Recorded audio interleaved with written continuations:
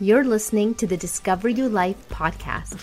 Through conversations with pretty cool Muslims, people of Dua, of Ihsan, people who found a way to walk their dreams with Islamic excellence, we take you on a path of discovery. This is the podcast where you discover you. All right, Bismillah ar-Rahman ar-Rahim. Assalamu alaikum, everyone. Welcome to the Discovery Life podcast. My name is Razi Hamidi, your host. I haven't had an interview on for a while, but I'm so excited to be here with you guys. And obviously, those of you in our Facebook community get first exclusive access to this interview. Is going to be released publicly, inshallah, in the coming days.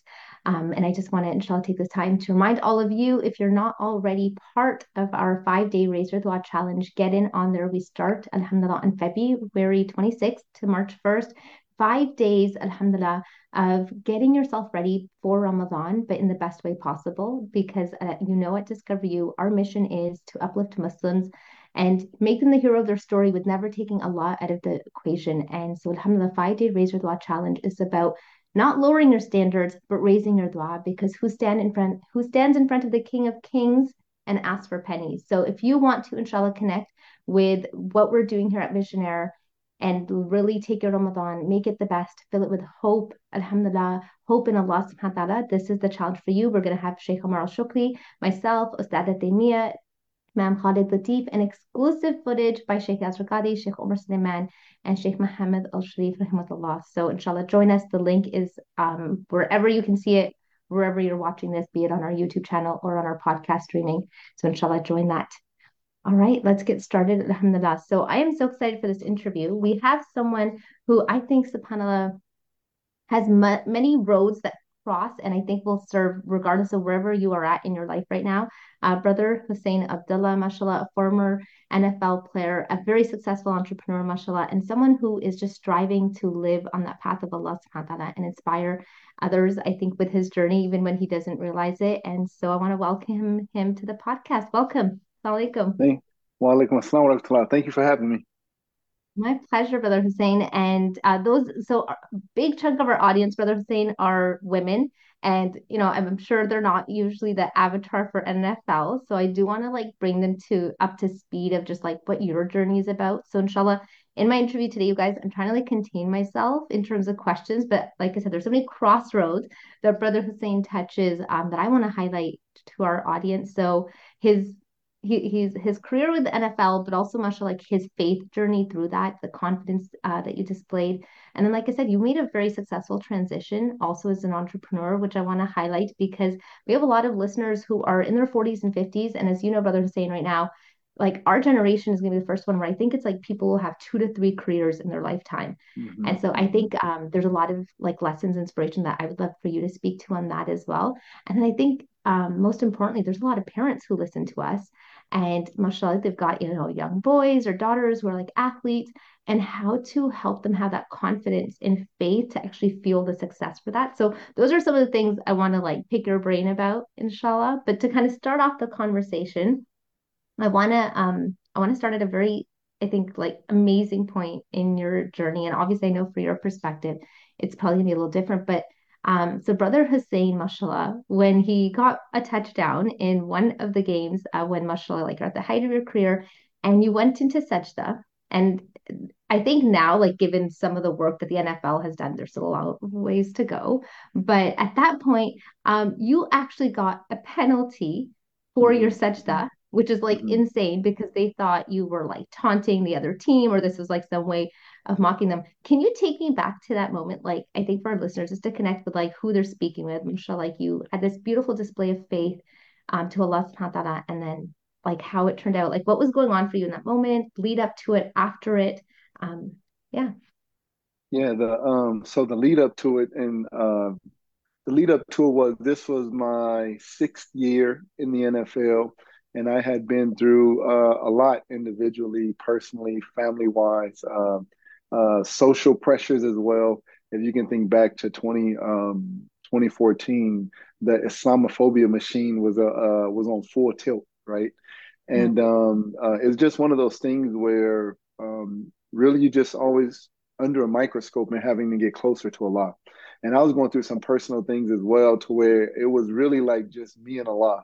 And that week leading up to that game, which was a big game. It was a Monday night football game, which for those of you who don't watch football, during the regular season, this is like the biggest games of the week and is broadcast all over the world, millions of people watching. And so Monday Night Football is everything during the regular season. And we were playing the New England Patriots.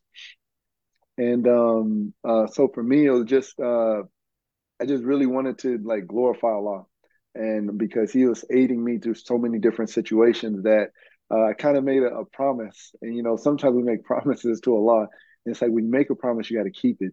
And so my promise was, if Allah got me the football, I scored a touchdown. I was gonna do a sajda. I was gonna make a sajda. I was gonna thank Him. So when I got the interception, I was like, Allah did His part. I got to make sure that I do my part. And so I think it was like a 40-yard run, weaving in and out of traffic. And when I scored the touchdown, I went down in sajda. So I got flagged for it. So I got penalized for it, which is supposed to be a personal foul, like excessive celebration. It's supposed to be a 15-yard penalty, and you're supposed to be fined like $15,000, which I didn't know at the time, because I didn't score that many touchdowns to know all the intricate rules. So I never cared about it. And so, but alhamdulillah, man, the Muslim Ummah really showed up worldwide. You had messages coming in from Indonesia, South Africa, France, Australia, US, and everybody was really going at the NFL like he's praying, he's not taunting. And so ultimately the NFL said, I shouldn't have been flagged and different things, but it brought about this conversation in terms of, people should be allowed to thank God, right? People should be allowed to worship Allah. And so now the rules have changed. People do all kind of crazy stuff now, but it was that penalty was actually a blessing because it spotlighted that moment. And if you go back, man, there's for like 2 days the world is having all these different talk show conversations and this, and it was really like my brother was calling it the sajda heard around the world, like because it was just so much attention that it garnered.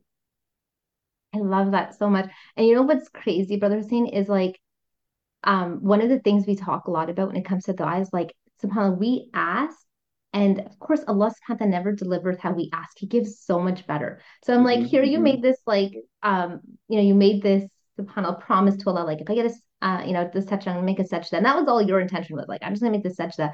And then Allah subhanahu wa ta'ala uses you to glorify Him Hmm. globally, and you have this like viral moment in the best way possible, the dawah that you do, like that's insane. And we can't undermine like you're a black Muslim male. So not Hmm. only are you Hmm. Muslim, you're black and you're in the Right. NFL and Islamophobia. And Allah subhanahu wa ta'ala uses you and the courage it took, right? So I'm just like, subhanAllah, the sajda that was heard And around the world. I love and that. I think one of the things that's amazing about it is it's 10 years later and everybody's still excited about it like it happened yesterday. So I think Yeah. anytime you can do something and people are still excited a decade later, you must have done something really good. And then like again, I feel like just this we could probably like keep deriving inspiration from, because then like you also set a standard for a lot of probably Muslim athletes, and like you see Muhammad Salah come up years later and his sajda, and you see these Hmm. like Muslim boys who before would feel so shy about it, and now they feel so confident. You've seen like other kids now in like high school football, other ones like doing sajda, like this is part of who I am. So like you just Hmm. gave permission and set a standard for like, hey, like own your faith, like this is Hmm. part of that Hmm. shukr. So subhanallah, like I love that story because I feel like it's that unfolding of you think Allah's answering your dua with just that touchdown. It's like that was just the beginning of what that was You gonna do. Yeah, alhamdulillah. Mm. And the standard has been set. Muhammad Ali, may Allah have mercy on him. You have, then there was Mahmoud Abdul Rauf and Hakeem Olajuwon in the 90s, Sharif Abdul Rahim. These are people that me and my older brother Hamza, these are the people that we looked up to. And we're like, Yeah, I want to be like that. And so yeah, they helped us have confidence that you can fast and you can play sports.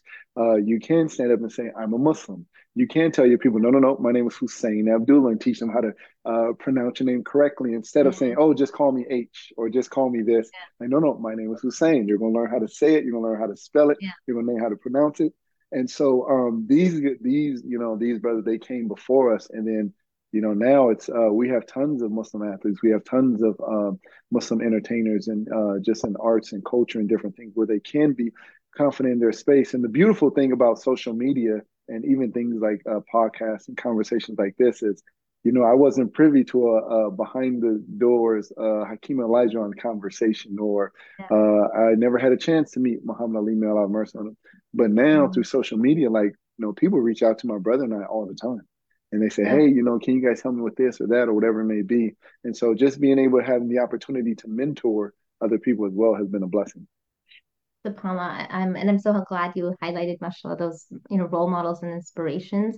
Because I think you're right. Like, you're rippling what they were doing and what they showcased as well. I'll never forget when I was in high school, I was reading an article. So I'm based in Toronto, so Hakeem Olajuwon when he played here in Mhm. Toronto. And so he had done an article. And again, like growing up in the 90s with like white Canada, there wasn't really Mhm. a lot Mhm. going on. So to see like in a Sunday newspaper, they had an article about Hakeem Olajuwon sharing like how he fasts in Ramadan and how it Mhm. gives him Mhm. strength. And I remember being so empowered and like, man, that's so cool, like this pro athlete. And so when I lead my team here at Discover You, I'm always referencing sports stories because I think there's just so much to take away from like the discipline that athletes, alhamdulillah, have to build and the resilience that comes through that and the strategy. So I'm always like quoting some other sports, things. So I, from a young age, I've had that like attachment inspiration. So Hakeem Olajuwon was definitely a powerhouse. And for those of you that are like younger or you're hearing this, you don't know him, you need to definitely look him up. And he gave back Absolutely. in tremendous ways, subhanAllah.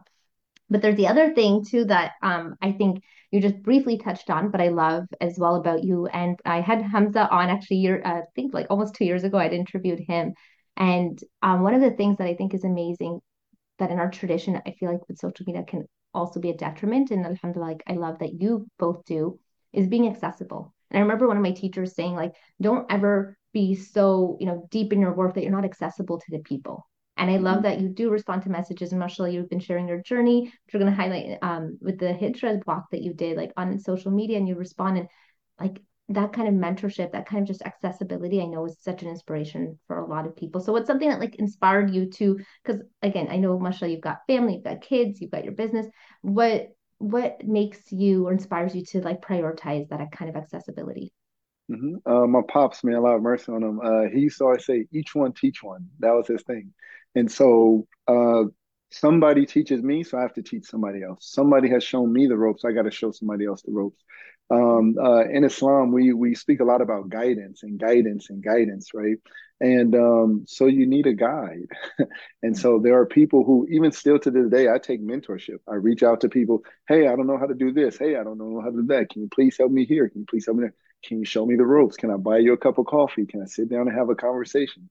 And I do that. So when someone sends me a message and they just say, "Hey, I'm a this and this person. Can you watch my film? Can you give me some feedback?" I do my best. There may have been some that slips through the cracks here and there, but I do try to reach out. I do try to talk to people. I do try to help people the best that I can, because like you just never know, right? You just never know that you could be, just you don't know who you are in the story, right? I could just be the person that says, "Hey, okay, we can go here and make a left." I don't know if I'm the I can be the Shuaib to Prophet Musa alayhi salam. I don't know who or what I am in somebody else's story. So I just want to help as many people as possible, and then Mhm. inshallah, just let them grow and blossom. Yeah. And you don't know like who that next Muhammad Ali and Husain Abdullah is that you're planting the seed in, right? Like subhanAllah. And I think that's the humility that may Allah subhanahu wa ta'ala like allow our hearts, protect us and have that.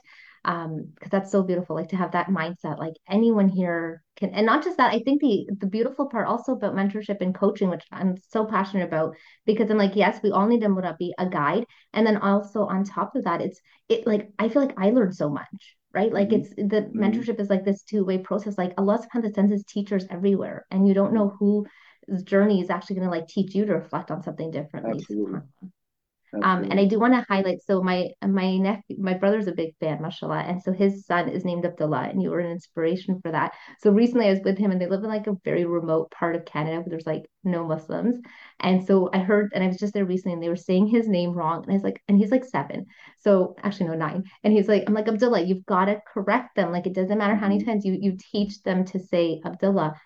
And so that kind of confidence, did you always have it? Or was that like, when, especially when you're starting off early in your career or even before that, was that something like your family, your parents, mashallah, instilled? Like what was, because I know a lot of parents here probably struggle with that. Like, how do I inspire my Hmm. child to have this confident faith? So what's been like something for you that's really helped? So when I was a kid, I used to get picked on, right? I'm born in '85. So if you can think about my first, second, third grade, what was the topic of conversation in America? Saddam Hussein, right? So everybody Saddam, all these different things. And even growing up, the only fights I got in that school was people calling me Saddam or playing basketball. Those are the only time I would ever get into a fight or anything like that. But it gets to a point to where it's like, no, no, no. I'm named after the grandson of the Prophet Muhammad Sallallahu Alaihi Wasallam. I'm named after someone great. So you're gonna learn how to say his name, and you're gonna learn how to say my name.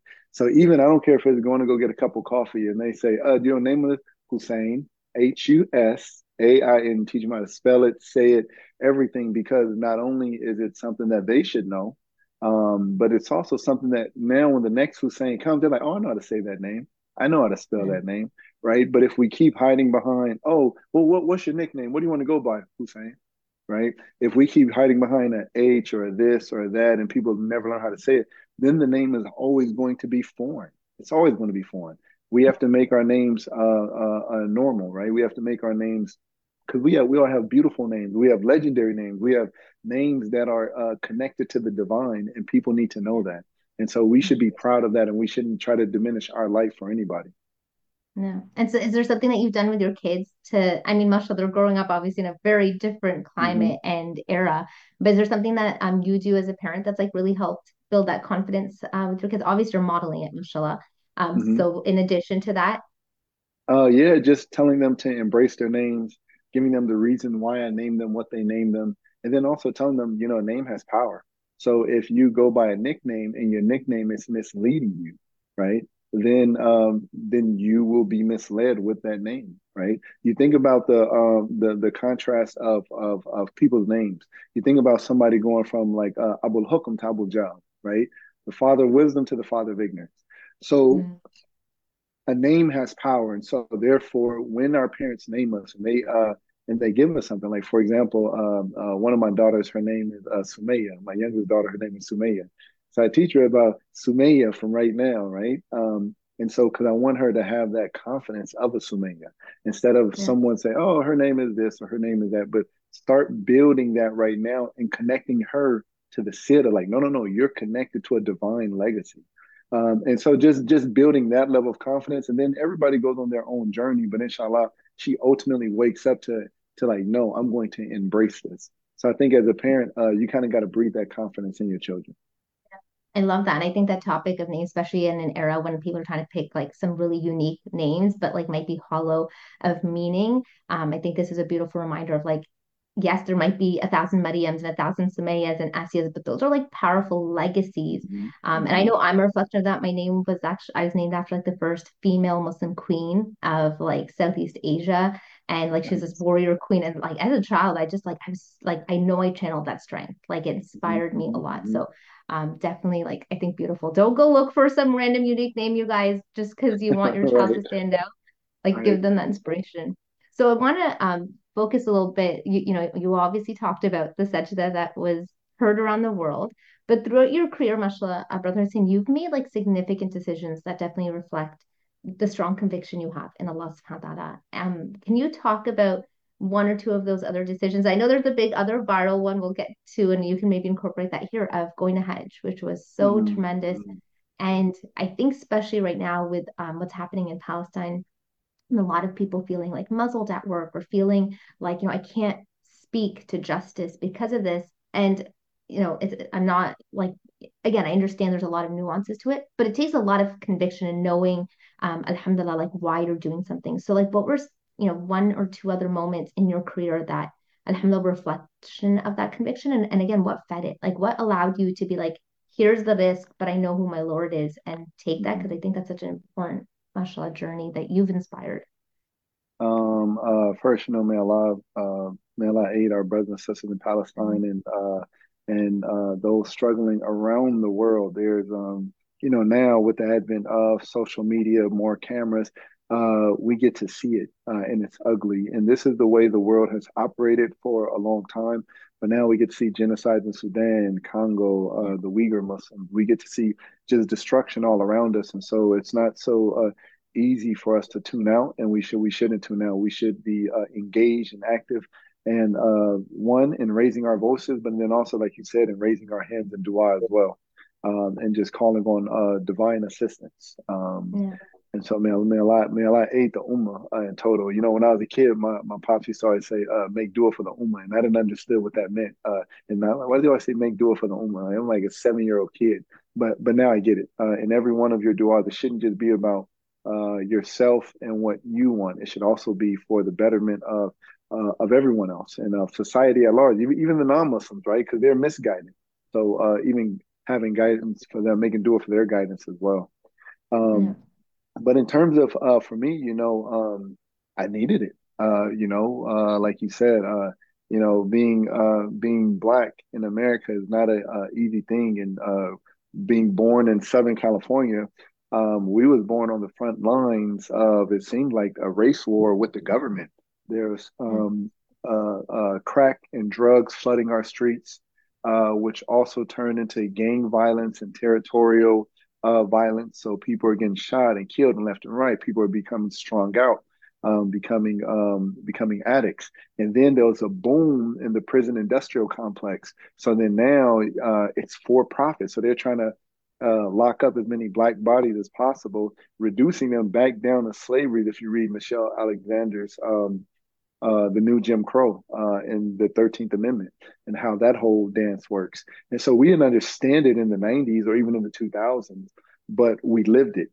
And so holding on to Islam was necessary because it was something that gave me a guide. But still, when you're raised around that environment, when you're raised in a society of Jahiliyyah, it kind of gets on me too. So I have that in me too.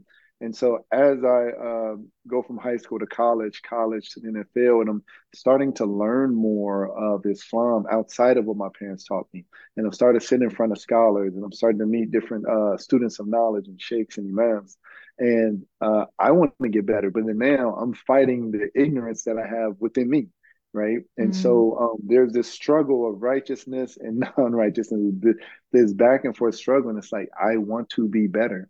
And so through these different moments and this internal kind of struggle for my own soul, ultimately Allah gave me a gift in concussions.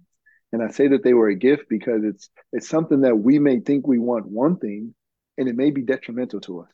I want to be Mm. the best NFL player. I want to make all this kind of money, and I want to do this. But maybe if Allah allowed me to reach that, or have given me this multi-million-dollar contract at that time, maybe those seeds of evil that are still in my heart all of a sudden grow. So Allah gives me a concussion. Now I'm on injury reserve. I'm trying to figure out, what am I doing? Where am I going? What is this? What is that? I worked so hard for everything, and then now I'm sitting here and I can't do anything.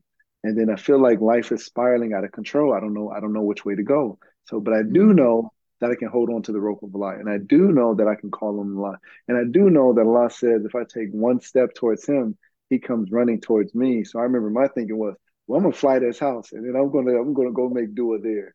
And so I had never been to Ummah before. I had never been to Hajj before. I had never left the U.S. before. So that was my first time getting on a plane and crossing water. And so it was nerve wracking, but I knew that if I go seek Allah, Allah is going to take care of me. So that the 2011 year was that tumultuous year. So 2012, my brother and I and family, we went for Umrah in March, and then we went for Hajj in October. So effectively, we didn't play that season. And so, but alhamdulillah, it was one of the best decisions that I could have ever made because it shifted my focus and it repurposed me towards what I'm supposed to be here for, which is the worship of Allah. And it doesn't just mean, sitting in a room praying all day, but now it's the worship of Allah in every single thing that I do, whether it's in family, whether it's in business, whether it's where I invest money, where I try to buy my food or whatever it may be, how I dress. Even I get so many conversations about Islam just from wearing subha. People ask me so much about different things. And so but then now just trying to live a life that's always purposeful towards Allah subhanahu wa ta'ala stems from that moment of Allah knocking me down and then me reaching on to hold on to the rope of Allah. SubhanAllah. That are like, oh my God, there's so many layers to what you just shared. So one of the words I wrote down, because whenever I try to do a podcast interview, I always have like a theme. And I know like I spoke to you and I said, I want to talk about that. But the other part that your story like screams out to me and is something that I really try to capture in my work is practical theology. And, Okay. like, what does it mean to practically live the Aqidah and what you just said? So you get this concussion and then you're speaking to yourself. And I think so many of us don't even realize our thoughts are not even godly. Like there's these secular constructs that we just take Hmm. in unfiltered and we've all been indoctrinated because we're, grew up in North America. Hmm. And so for Hmm. you to, alhamdulillah, be on that path, you were learning. So when this happens, this test, that's the moment that what you truly believe shows up. And so for you to talk to Hmm. yourself and be like, well, like Allah has the best for me. I'm going to run to him because I know he's taking one step toward me. That kind of self-coaching spiritually is you living the faith. And I think so many people are like great with the theory, but then when it comes to, subhanallah, those real test of those moments of test that can break us, like Hmm. that's when it's like, wait, how catch yourself? Like, how do I actually talk to myself? Like, do the verses of Allah show up? So that's so Hmm. beautiful. And then purpose, like purpose, right? Like the way that we should understand why Allah subhanahu wa ta'ala created us, I'm like, it's the air you breathe. Like there's no separation. So for you, mashallah, sharing this alignment and this podcast is going to come out just before Ramadan. So I hope for everyone, like, Alhamdulillah. your purpose can be that realignment happens, inshallah, every day, but Ramadan is also a revival of that realignment. So Hmm. that's so incredible. And then like you do all of that, and that's what allows you to, mashallah. And for people who again are not so informed on the NFL, like taking a year off is no joke. Like this is, Hmm. Hmm. can make or break your career type idea. And so you go with this like conviction and alhamdulillah, like knowing, this is part of my faith. This is the pillar, the tenet I'm going to complete. So it's just like how Allah subhanahu wa ta'ala continue to strengthen you in your conviction and allowed you to just like look at your life differently. That frame, that divine lens, is so, so powerful, subhanAllah. And I would encourage our listeners also, and again, inshallah, the parents, if you have young boys or athletes or even, your daughters, inshallah, it's important to just ask yourself and sit as a family sometimes asking, like, how do you view this difficulty in your life? Are you looking at it through the divine lens, right? Because there's the worldly lens that's like, hey, you're taking a year off. And what are you thinking, investing all this money and going, blah, blah, versus like sit here, go chase the agents, go try to do this. And it's like, which Hmm. one is the godly lens right now that makes more sense to me? SubhanAllah. That's so You, beautiful. one of the Um, interesting things about that was at the time I wasn't taking a year off. I was done. Because mm, I wanted whatever Allah had written for me. I just wanted to seek Allah in whichever way He directed me. I knew He was going to direct me with good, and so it was one of those things like the mother of Musa alayhi Islam, like you just got to put your trust in Allah. Just let Him go. Put your trust in Allah, right? And so it was something that if you let something go for the sake of Allah, He's going to give you better, right? And so those 4 years that I played in Minnesota was stressful. It was 4 years, but it almost seemed like it was day to day. Imagine having a job day to day, but for 4 years. That's just 4 years of just mm, built up stress based off your performance every single day. And yeah, so going from that, I was just done with everything. I was actually about to pack up my family and like just move to Egypt. So I just wanted to go study Islam. I just wanted to go seek Allah. I just wanted to get closer to Allah. And yeah, it wasn't until after, I came back from Hajj, and then it was like, okay, the fire is still kind of burning. I would like to give it a shot. I would like to retrain.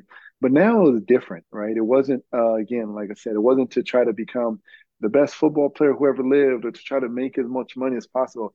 I wanted to go back because I understood that the platform of being inside of an NFL locker room and the light that could be shined on Islam and the dawah that could be done would be better if I'm in the locker room than if I'm outside the locker room.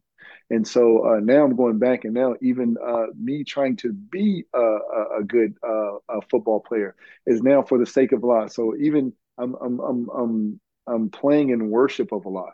And so people would probably say, well, how do you do that? Well, if you're a dentist or a doctor, let's say you're a doctor, the way you treat your patients, you can treat them with such care to where maybe there's a drug you could prescribe and you can make money off that person. But then you say, no, no, no, I'm not going to do that because you really don't need it. And then, hey, yeah, why do you treat me so well? Because I'm a Muslim. And even that in and of itself goes so much further and just how we treat and care for people. So there's sometimes where we ask Allah for something, but we're still holding on to the outcome. And he may delay it. He may stall it. He may not give it to you. But those moments where you just completely let go and just completely trust in Allah. Then he returns it to me. I played 3 years in Kansas City. I had a great time in Kansas City. Again, it was way less stressful. I played my best when I was in Kansas City. And alhamdulillah, and I got out fairly healthy considering, some of my counterparts and how they exit the game. And so like just trust in Allah. And even before, people were saying, well, why would you do that? You're 27 years old.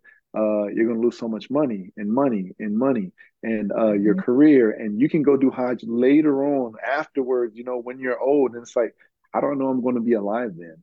I don't know I'm going to be mentally able, physically able, financially stable. I don't know what the future beholds, but I do know right now I have the inspiration to go for Hajj. So I'm going to go right now.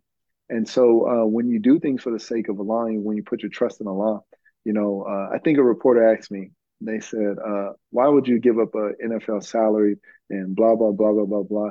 And I said, look, man, if God wants me to make $100 million, I'm going to make $100 million. I don't care if it's selling shoestrings, bubble gum, it doesn't matter. Whatever is written for me, I'm going to get. And what's not written for me, I'm not going to get. And when you have that level of trust in Allah, and then you go work, you put in your work, but you understand, if I didn't get it, it wasn't written. And if I get it, alhamdulillah, it was written. And when you can really do your best to align yourself with that principle in Islam, good things happen and the whole stress thing decreases. SubhanAllah. I'm like, this is all gold. This is like what our dua journey. So at Visionaire, like what we talk about is you can't use the R word, being realistic. So everyone's telling you like it's not realistic at 27 to go do, and you're like, your trust in Allah subhanahu wa ta'ala was answering the call of Hajj, right? That submission. And what's so incredible, I've been reflecting on the verses in Surah Al-Baqarah where Allah subhanahu wa ta'ala talks about Ramadan and the sequence of those verses, it's from 183 in Surah Al-Baqarah to 186. So Allah subhanahu wa ta'ala talks about Ramadan being obviously to attain taqwa, it's ease, but then like that final 186 verse, Allah subhanahu wa ta'ala saying, like when the caller calls upon him, Allah answers. So he's guaranteeing you. He says, an outmost conviction, he answers. But then he says something else. Allah subhanahu wa ta'ala says, I answer the call of the caller and you answer with obedience.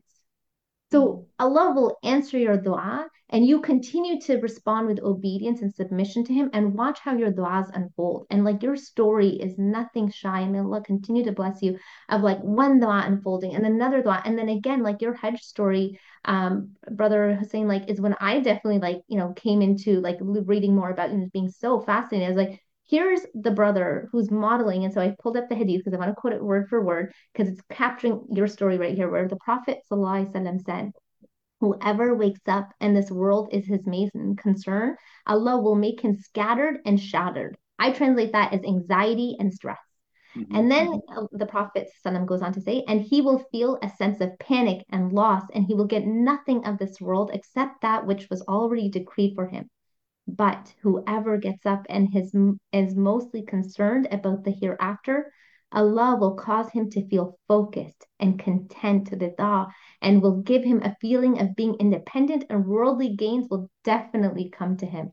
Like Allahu Akbar, this is the promise of Allah subhanahu wa ta'ala. This is the Prophet just showing you what success in this world is. So you rejected the world. You're like, I'm good. I know what I want to answer to, whatever's written for me. And you had like written that off. And then subhanAllah, how you come back and Allah brings the world to your footsteps. Like now that you've rejected dunya.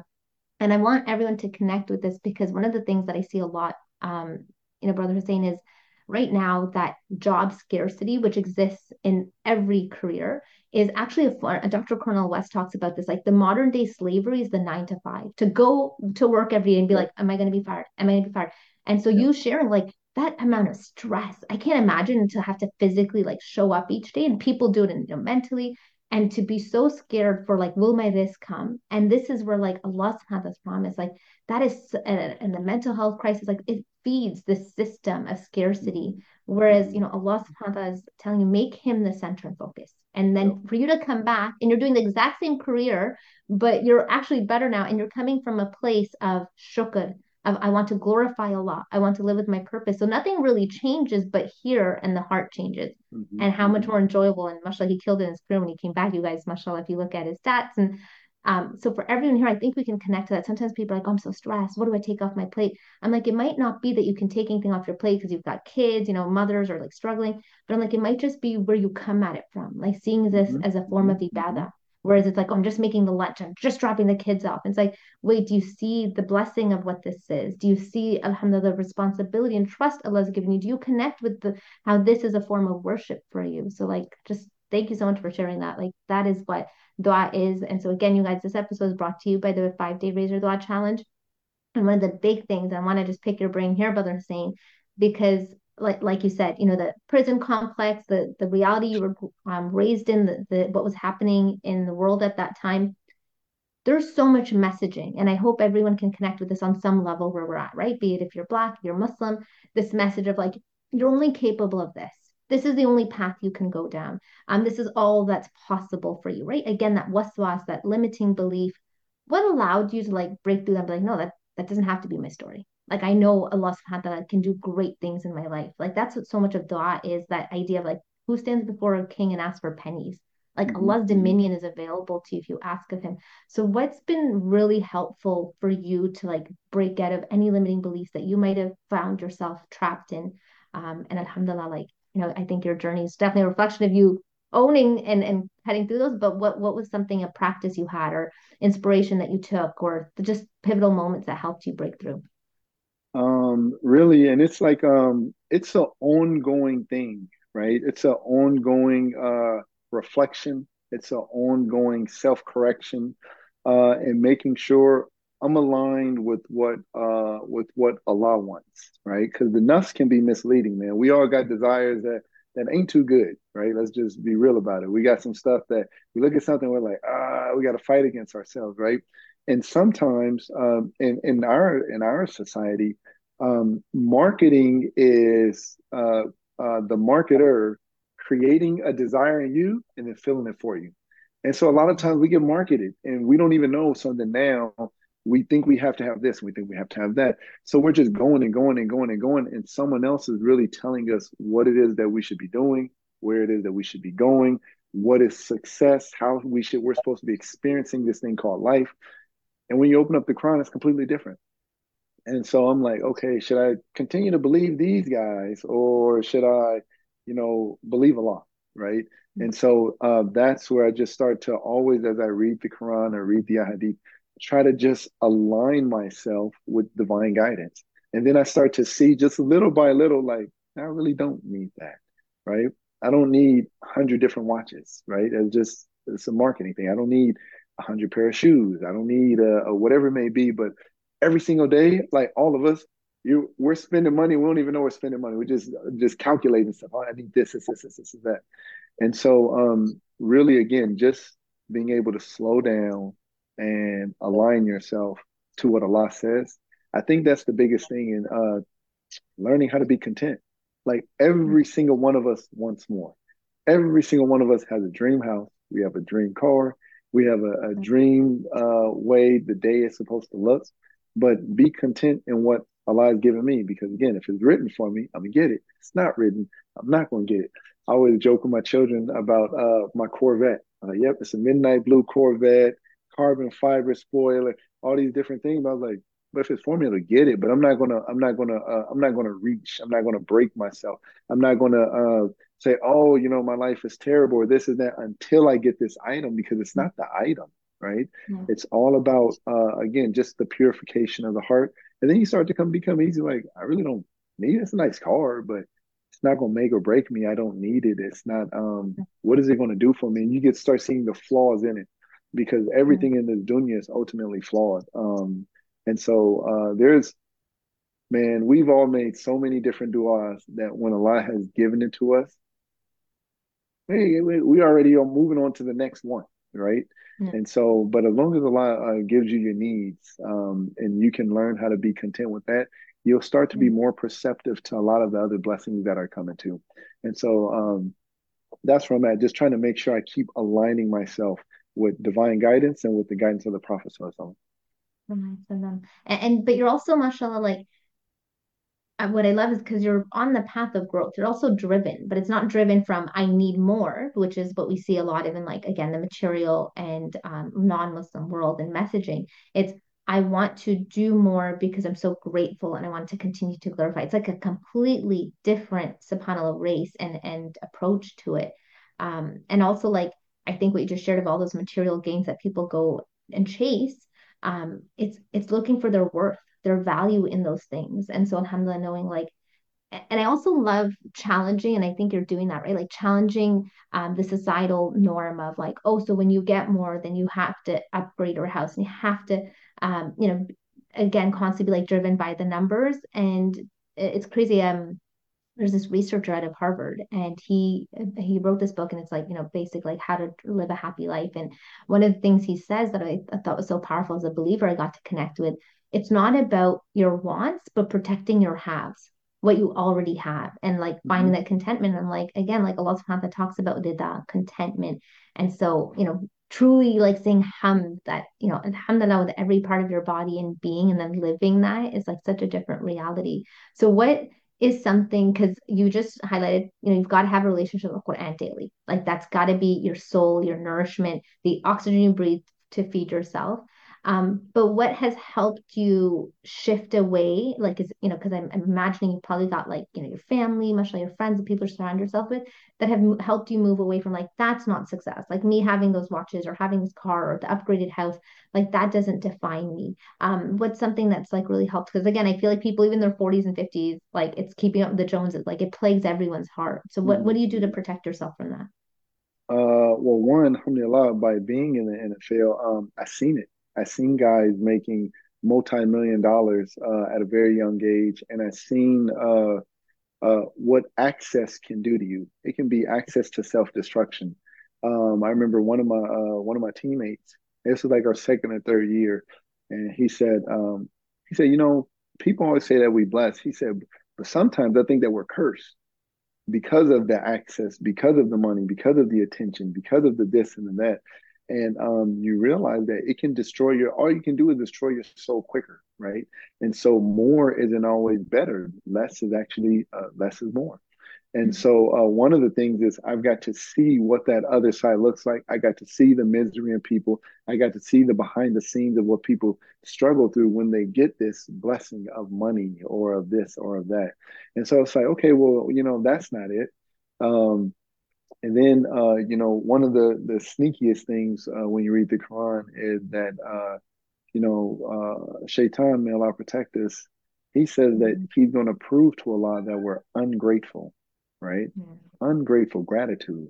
And Mhm. so, in recognizing that this is spiritual warfare, from the time we're born to the time our bodies go into the grave, this is spiritual warfare. And that spiritual warfare is on belief versus disbelief and gratitude and ingratitude. And so I want to be grateful. So I need to learn how to be grateful. So then I Yeah. read Imam al-Ghazali, and he says gratitude is using something for its intended purpose, right? So then therefore, whatever Allah has given me, I have to not only say, oh, alhamdulillah for giving me X. I have to use that thing for its intended purpose.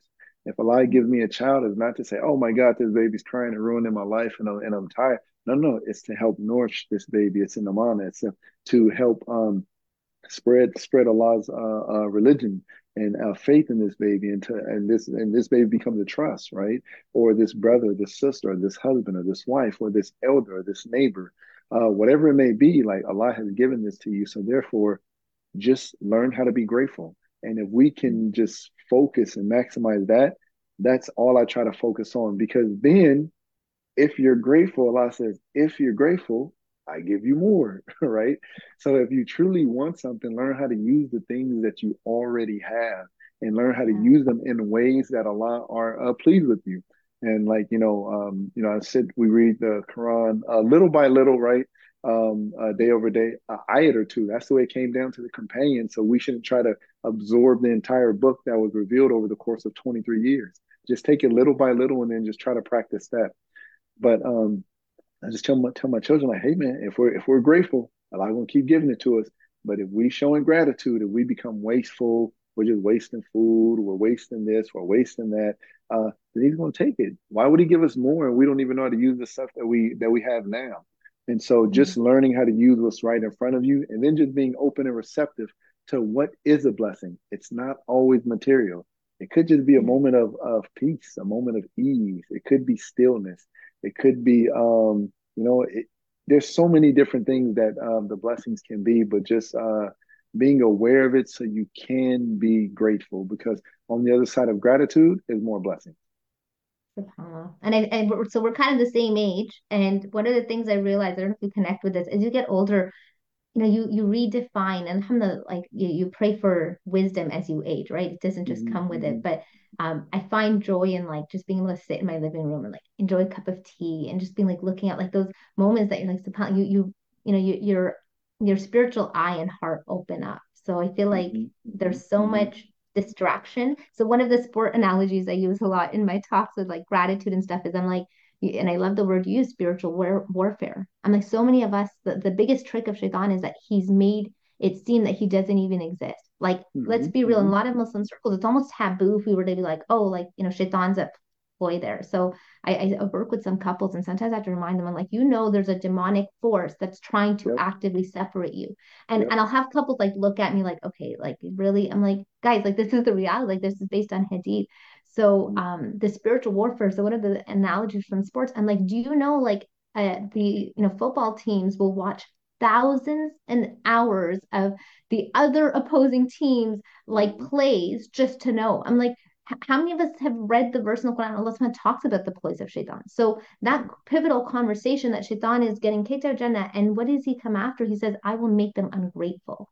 Like, do we Hmm. even sit with that verse? And then the way you just, mashallah, laid it out, it's like ingratitude leads to all of these other diseases, right? And Hmm. Hmm. and losing disconnection with that. So like so powerful, subhanAllah. And also Allah says in the Quran that Shaitan's attacks are weak, right? But if they're working, then I must be weaker. So therefore, I need to become a stronger believer. I need to know my enemy. Sheikh Mikhail Smith down here in Dallas, he gave a good halakha, running halakha about know thy enemy, right? So, like you said in football, I'm a defensive player. So first, I have to learn my responsibilities. Then I have to learn the responsibilities of my teammates. Then I have to understand how my coach is calling the game. But then when I start picking all that up, I start to learn how is the offense attacking me. Because if I know how they're attacking me, now I can become a better defender. So wait, first, what does Allah want from me? Okay, He wants me to worship Him alone. Okay, and then after that, then now how am I supposed to do this? So then you learn how to go, you learn how to pray, you learn how to fast, you learn some basic rulings here and there. Okay, and then now this is how I'm supposed to gauge with my family and on and on. Um, but then what are the different ways where Shaitan is going to try to get me to slip, right? And then when you start learning that, then now you can be on guard. And then just as simple as making dua in the morning, Fajr, and at night, Maghrib. You putting on your spiritual armor. You getting ready to rock, right? Or I'll keep all of this stuff away from me, right? And so those are the different things where you understand that no, this is not just something that, oh, my parents are telling me to do. Like I need this. And when you can embody that and you can embrace that, then now you can engage in that spiritual warfare because we're being attacked from an enemy that we can't see, but that sees us. And that's a part of our belief. And you have to know that, you have to understand that. And then you have to defend against it. And so, but yeah, that was something that Hamza and I used to talk about. We said, like, if Shaitan's, if Allah's saying it's weak, then why are we always getting got? So let's say more about us than it is about him. And so we need Mm. to we need to strengthen up. MashaAllah, absolutely. And obviously, like all their forms of ibadah or strength, but I love the approach to the Quran that you just shared because we get that wrong. And, the Sahaba, they, like you said, they would memorize and live 10 verses, embody those, and then move on. So I think as Hmm. Ramadan approaches, one of the things I'm conscious of and reminding myself and others is like, if you can connect deeply and live one ayah and then inshallah move on, like, because shaitan does the all or nothing, but Allah subhanahu Hmm. wa ta'ala Yep. appreciates effort. So like, don't go in with, completely absolving yourself if you can't read like a juz. And one of the, beautiful things, subhanAllah, I think in our tradition is like those small, consistent acts that Allah subhanahu Hmm. and if you, brother was saying like one of the things I keep realizing in like all these self-help books, it's just the same. It's our, our Deen repackaged. So Atomic Habits, like bestseller for 3 years. I'm like, what's his basic premise? Small, consistent habits. Like, Yep. wow, mind blown. I'm like, this is exactly, the sunnah of Allah subhanahu wa ta'ala that he says, like, this is what the path to success is.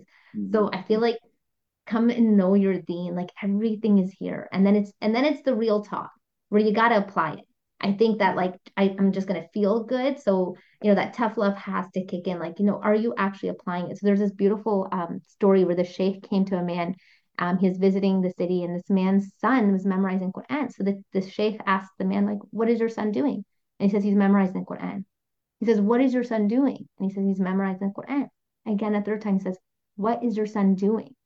It can't just be you're memorizing the Quran. You can't just be a hafiz. Like, what's the Hmm. embodiment of this message? What's the Hmm. Hmm. mission and the purpose of this? And it's like, so I would hold on to that for myself to grind me. Like, can't just be like, oh, I'm sitting with the words of Allah. No, like, what are you? Just as a beggar is hungry, knows exactly what they're going to take from it. Have that approach when you go to the words of Allah. When you go to Salah, like, yeah, Allah, I'm in need of this. And I think the Hmm. spiritual warfare you just touched on, the other part of it that's really important is know your limitations. Like Ibn Yep. Athas says, no one should ever share with you a weakness that you already didn't know about yourself. Hmm. Hmm. Hmm. Like when Hmm. someone says, you're like, yeah, I know, I know I got to work on that. Like, Hmm. and Hmm. sometimes we're in that oblivion. So what's something that helps you stay grounded with like knowing your weakness, balancing it and being aware, but not like cutting yourself off the knees, which a lot of people do where they feel so bad about I'm failing here and then they don't, even start trying. So how do you balance those two? Yep. So one, hopelessness, that's from Shaitan. So that's the Holy Shaitan regime. Like again, know your enemy. He don't even try to get you to just throw in the towel, right? When you're winning and someone knows that they can't beat you, the only thing they can try to do is frustrate you into quitting. So just don't dive off the deep end, as I always tell people that I'm working with. But and then, it is one of those things that it's just knowing yourself, like really knowing yourself and knowing what you're capable of. You may not be a Hafiz of Quran. That's okay. You may not be able to sit and read for hours. That's okay. But what can you do? And then in that, what can you do? Are you being honest with yourself? Can you give a little more? Don't set goals like I haven't been working out the way I should be. I'm not gonna go walk in the gym and try to bench press 400 pounds. I'm being real with myself. So, someone made, inshallah, someone draws inspiration from this, but then don't say, I'm going to stay up all night and pray to Hajj for the rest of 2020. No, just start small, man. After Salat, just a dhikr. And then just try to make sure you get that in every single time. Just try to make it a habit, just little by little, and then add one thing here, add one thing there, and be realistic. If you do have to wake up in the morning and take the children here, or you have to get to work here, just what can you do? It can be something small.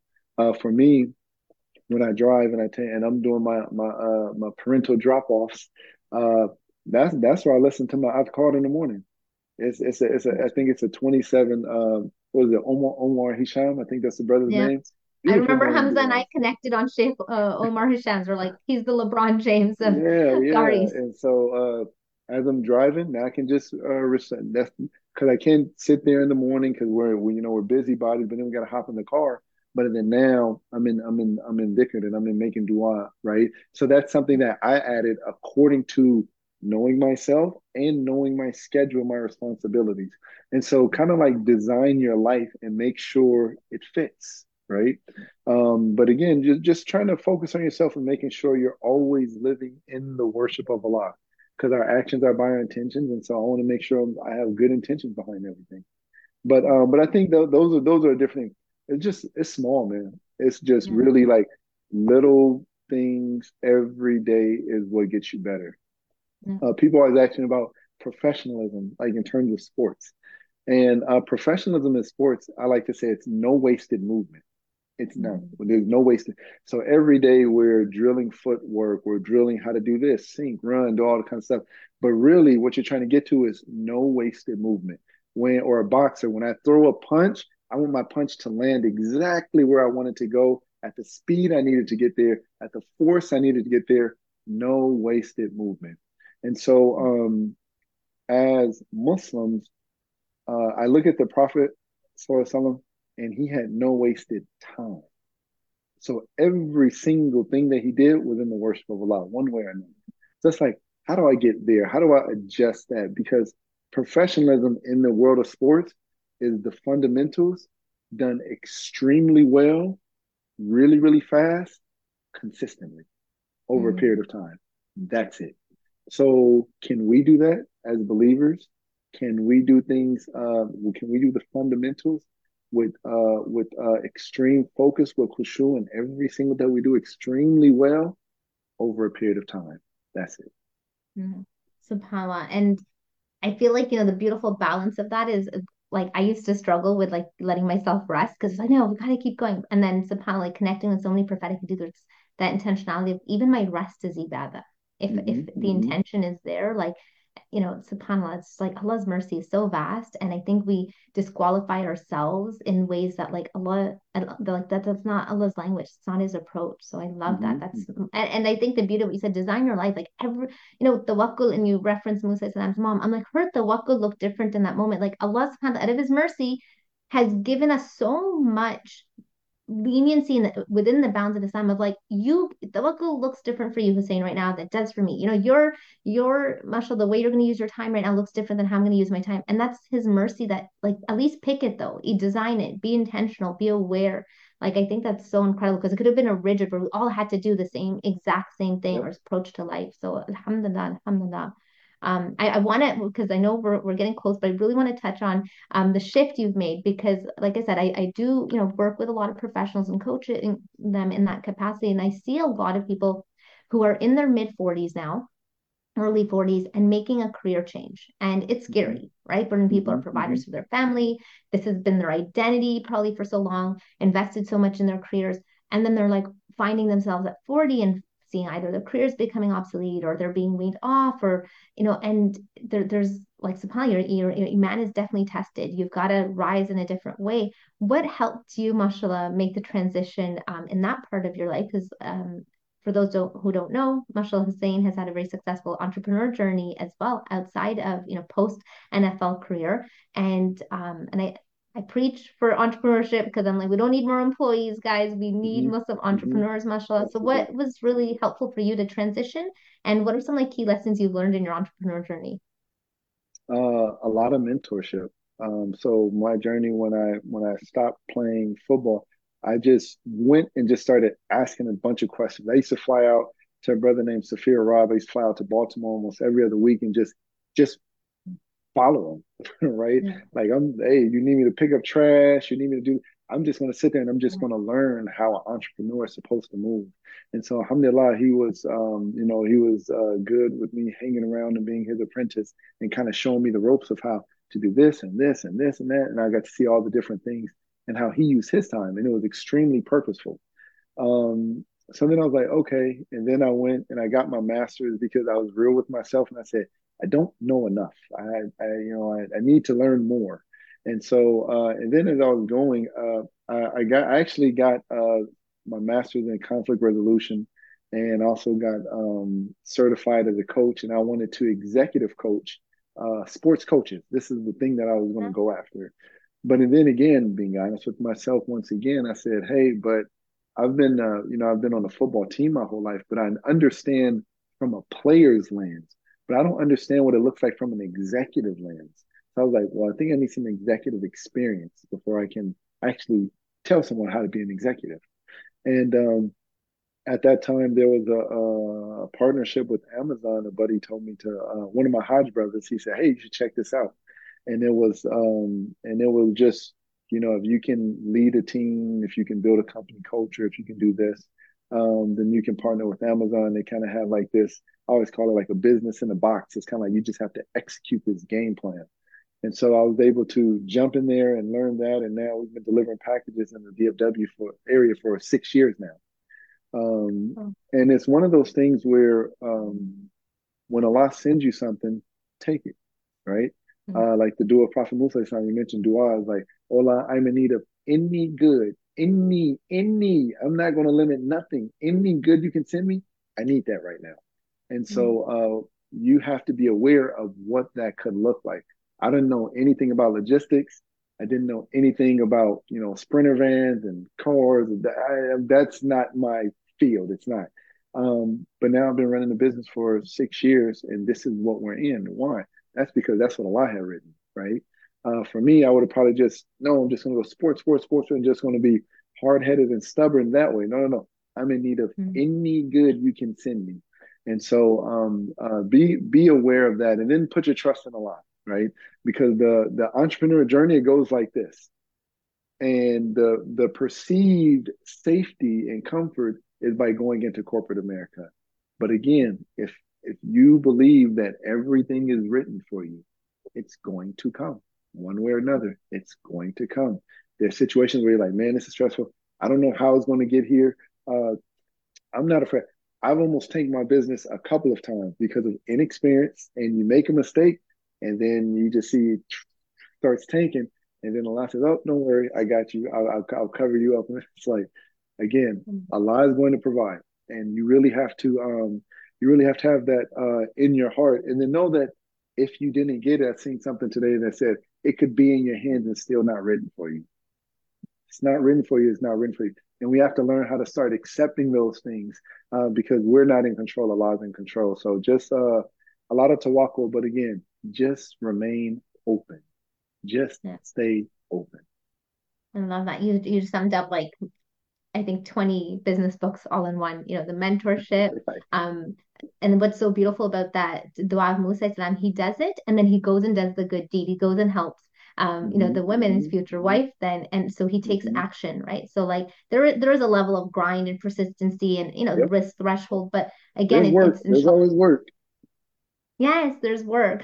Me and my brother like to joke around, like, who's going to carry the boat? Like you got to show up and do your part with that. And then, I think the other part that's really important, and it's been a theme, mashallah, I think in our conversation you've been sharing, the power of that one niyyah, that sincerity, right? So you're not just starting a business and going on the entrepreneurship journey for anything. Like again, mashallah, your shift, your alignment has been, I want to glorify Allah through what I do. I want to, Mm-hmm, and so mashallah, that one sincere niyyah for everyone who's listening here and you're going through something, you don't know, just like start renewing your intentions before you do things and watch how Allah subhanahu wa ta'ala opens the doors of rahman, blessing for you upon blessing. So mm-hmm. incredible, subhanAllah. And mentorship too. I love Yep. the humility you had. You're like, I'll pick up trash, I'll do anything. Like, I think sometimes, again, people in their 40s and they're like, I got to restart now.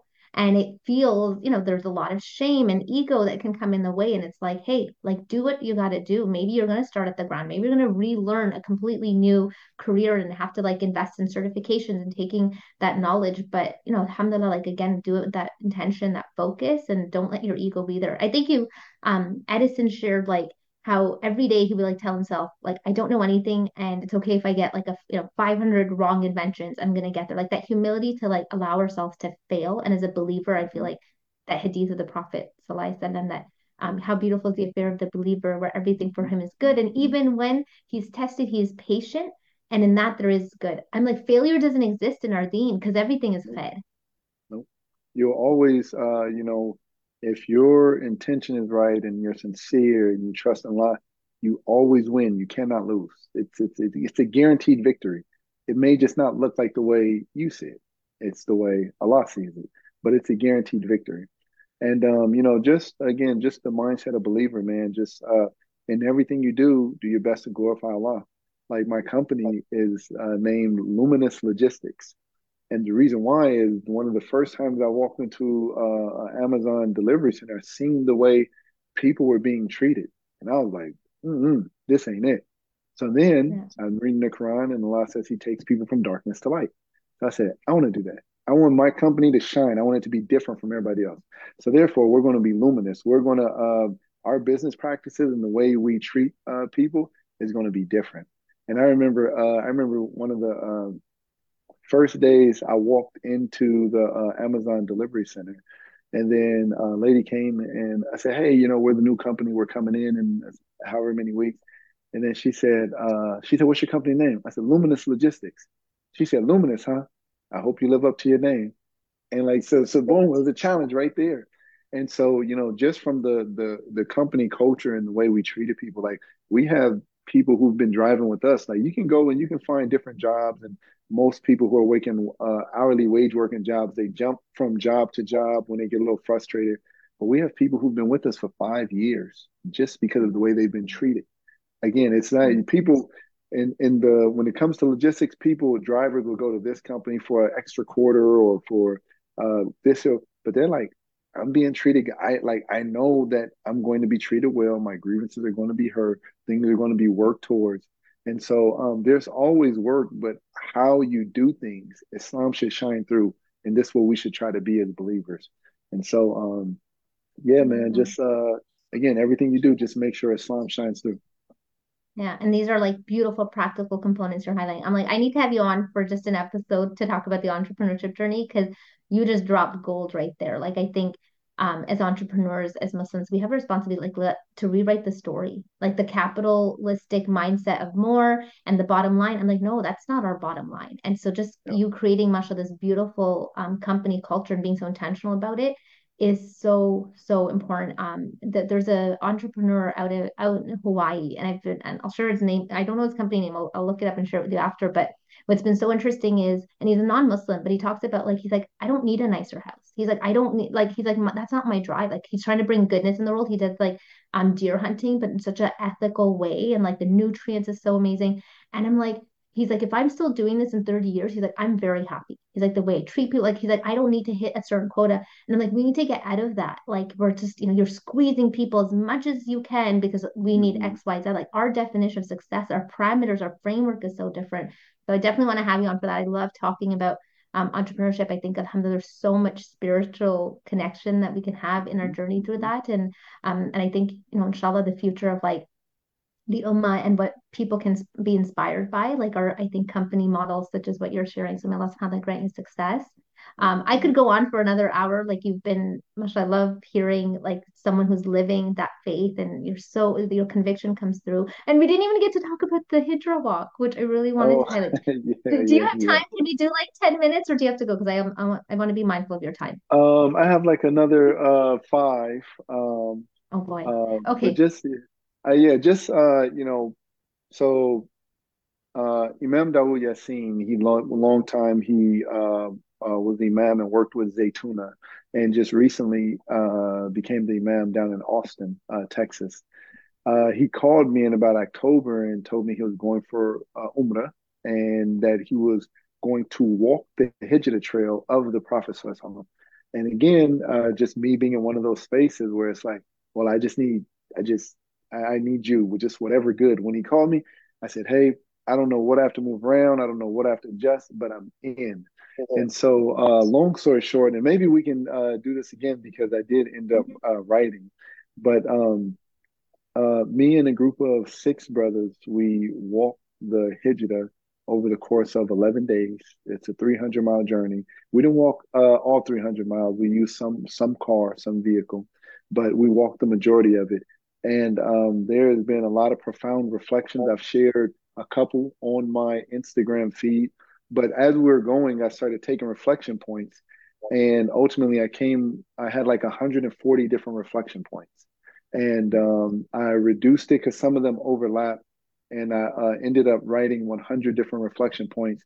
And I wrote a book. One of my goals and duas was to be a published author this year. I've been saying it for years, but alhamdulillah, look at the way Allah has written my story. Not only does He take me to physically walk in the footsteps of the Messenger of Allah, sallallahu alaihi wasallam, but then now for my first published work, it's about walking the Hijra route. And so, inshallah, it's in the editing process now. And so, inshallah, in the Yeah. coming months, however long, I'm not trying to rush the process because I want it Yeah. to be amazing. But Yeah. inshallah, that comes. And so maybe, inshallah, as the Yeah. book is coming out, we do this again. Oh, So we're then we can definitely. I love dive it. into it. So I love the hook. So you guys stay tuned. This is the suspense is gonna be built, but definitely follow Brother Hussein's Instagram account. You can see some of the reflections. Okay, so just quick question. How long did it take? What was the time span? So it was, we were out there for, I think, 17 days total, but the Hijrah, it was 11 days. So one day, so the Prophet, sallallahu it was his Hijrah was 16 days. So he went from the house of Abu Bakr Siddiq radiallahu anhu to Gar al Thor, to the cave of Thor, and they remained for 3 days. and then they walked from Thor to Kuba 9 days, and then they stayed in Kuba for 4 days before going into to Masjid al-Nabawi, Medina. And so for us, we just reduced it to one at the Cave of Thor and one at Kuba, so a total of 11. There was another group of brothers, they did 12, but we did 11 days. And so, yeah, just filled with, subhanAllah, man, a life-altering journey. Seriously, Yeah. life-altering journey. I can't wait to read the book. I'm so happy to hear that. May Allah kind of bless you. So Ameen. final question, Brother Hussein, I ask all my guests at the end is, in this season of your life, what is a verse of Quran that you are holding on to that, inspires you, grounds you, whatever it might be? Mhm. So my family and I think it's probably been like 5 years or so now. I started reading from the study Quran.